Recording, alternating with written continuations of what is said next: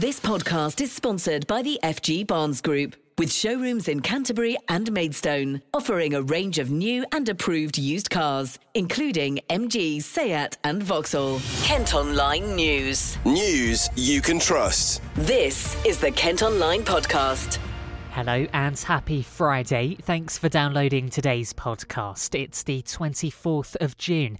And first today, a man who broke another man's jaw during an attack in Margate has been sent to prison. It happened in February 2020 over a woman they'd both been seeing. She also got involved in the violence. Danny Lees, who's 41 and from Princess Anne Road in Broadstairs, has been locked up for 18 months. A busy road near Maidstone's been closed after a gas main fire. At Kent Online, you can see pictures of the blaze which broke out on Maidstone Road in Sutton Valence overnight. Our reporter Alan Smith's been to the scene. I understand that the particular gas main involved was a junction being put into a new housing development on the Warm Lake estate. The work had been completed on Wednesday and was just waiting to be infilled with the road construction. And it's a mystery to the SGN engineers here on site why a fire suddenly started in the early hours of the morning. In any case, the engineers have turned off the gas supply, the gas main, to the area, so it is now safe. They're just waiting for the particular junction to cool down before they carry out any necessary repairs. No properties seem to have lost their gas as a result of this, other than the supply to the Warm Lake development site, which is just opposite. We don't believe that there is anybody living there at the moment. Locally, the traffic has been diverted down country lanes through Charp Sutton. Quite busy at the moment down there, and I expect it will get very busy this evening in the rush hour if the diversions are still in place. So I suggest people avoid the area completely if they can. Next, trains across Kent have been severely disrupted again today as a knock-on effect from yesterday's rail strikes. More industrial actions due to take place tomorrow, which might make it difficult to get to any weekend events you have planned. Tudor Price is from the Kent Invicta Chamber of Commerce. For things to have got to this stage is really calamitous. We all know that the economy is sort of still trying to recover from the pandemic. Things were looking reasonably good. Then, of course, we started to hit inflation and supply chain issues. And the timing of this dispute could not be worse for the economy at the moment, not least of which for the railways themselves, because, of course, they're trying to encourage people back into the offices. They're trying to encourage commuters to return. And this sort of thing just undermines people's confidence and trust in the whole railway network. It's not the fact that they strike for a couple of days. It's the disruption in between, the fact that people decide to cancel events or to delay training sessions or to postpone other activity, all of which has a sort of an accumulative effect over a period of time. So it's hard to quantify at this stage. But for every day it goes on, it's going to get more expensive and exponentially so. So the sooner the two parties get around the table and hammer out some sort of deal, the better it will be for all of us in the long run, not just the commuters and the transport people, but also the rail workers themselves. Kent Online News. An investigation's underway following a suspected arson attack in Larkfield. A fire broke out at the back of a house on Brooklands Road yesterday afternoon. No one was hurt, but it's being treated as suspicious. There's been a rise in the number of people in hospital with coronavirus in Kent for the second week running. 139 patients were being treated in the county on Tuesday. That's up from 81 the previous week. Latest figures show COVID cases have also increased by a third in the 7 days to last Saturday. A Dartford woman's revealed how a brain tumour left her unable to cry and with no sense of taste or smell. 47-year-old Michelle Francis started to feel unwell but says it didn't even cross her mind how serious it was. She's told the Kent Online podcast what happened. It was June 2020 and it was in the thick of COVID with lockdown, and I just thought I was just feeling low because we were all isolated, weren't we?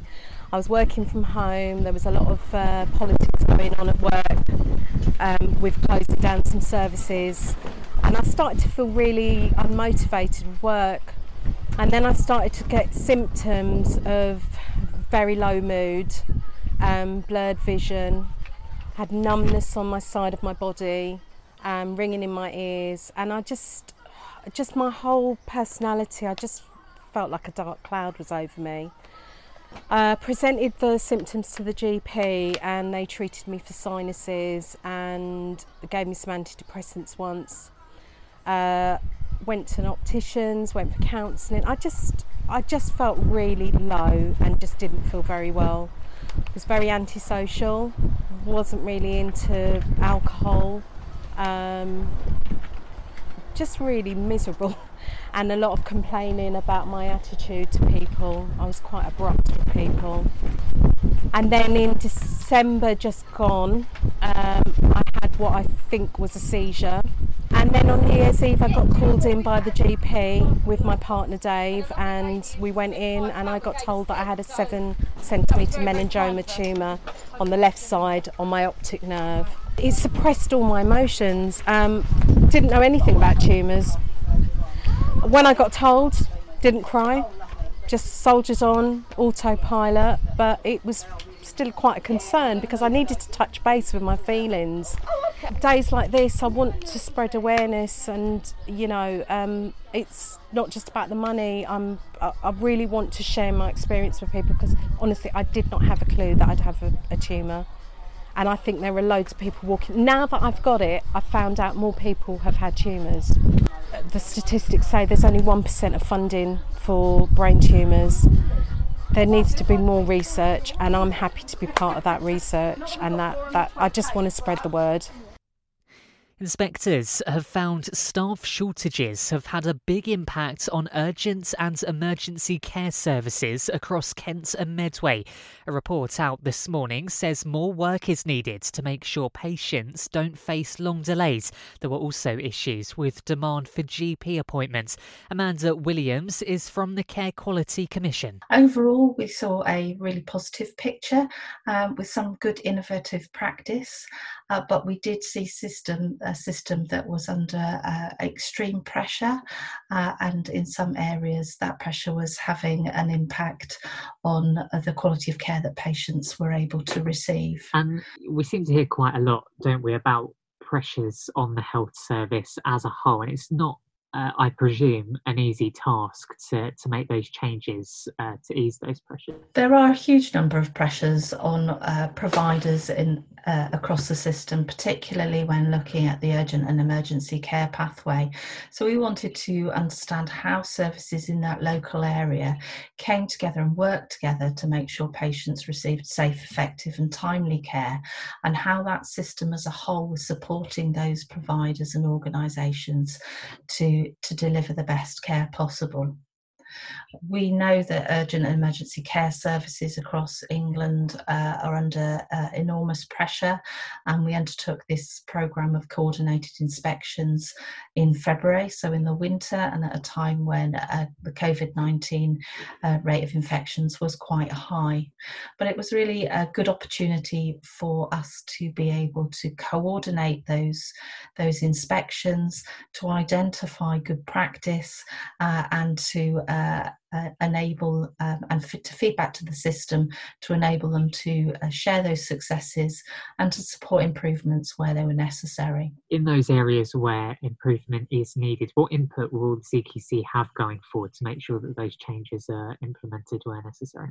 For each of the providers where we identified issues and concerns, the concerns have been raised with them using our enforcement powers, and where necessary that's been undertaken. CQC will work with those providers monitoring their improvement action plans, and will be in conversation with the system encouraging them to provide the necessary support to those providers to make the improvements necessary. Well, NHS bosses in the county say they're investing in projects to help improve services. This podcast is sponsored by the FG Barnes Group, with car dealerships in Canterbury and Maidstone. Residents in part of Ashford say they're still waiting for their homes to be repaired 4 months after Storm Eunice ripped cladding from the walls. A couple on Goatley Mere in Kennington claim they're being ignored. They're missing a front fence after panels from their neighbour's council-owned house came loose. Well, the council say they're looking to improve properties and will address any weather-affected issues without further delay. Another taxi firm in Kent says it desperately needs more drivers to cope with demand from customers. Earlier in the week, we told you how Arrow taxis in Ashford had decided to close after failing to recruit enough staff. Now Vokes in Medway are trying to hire workers too. They say many left the profession, cutting numbers from 750 to 500.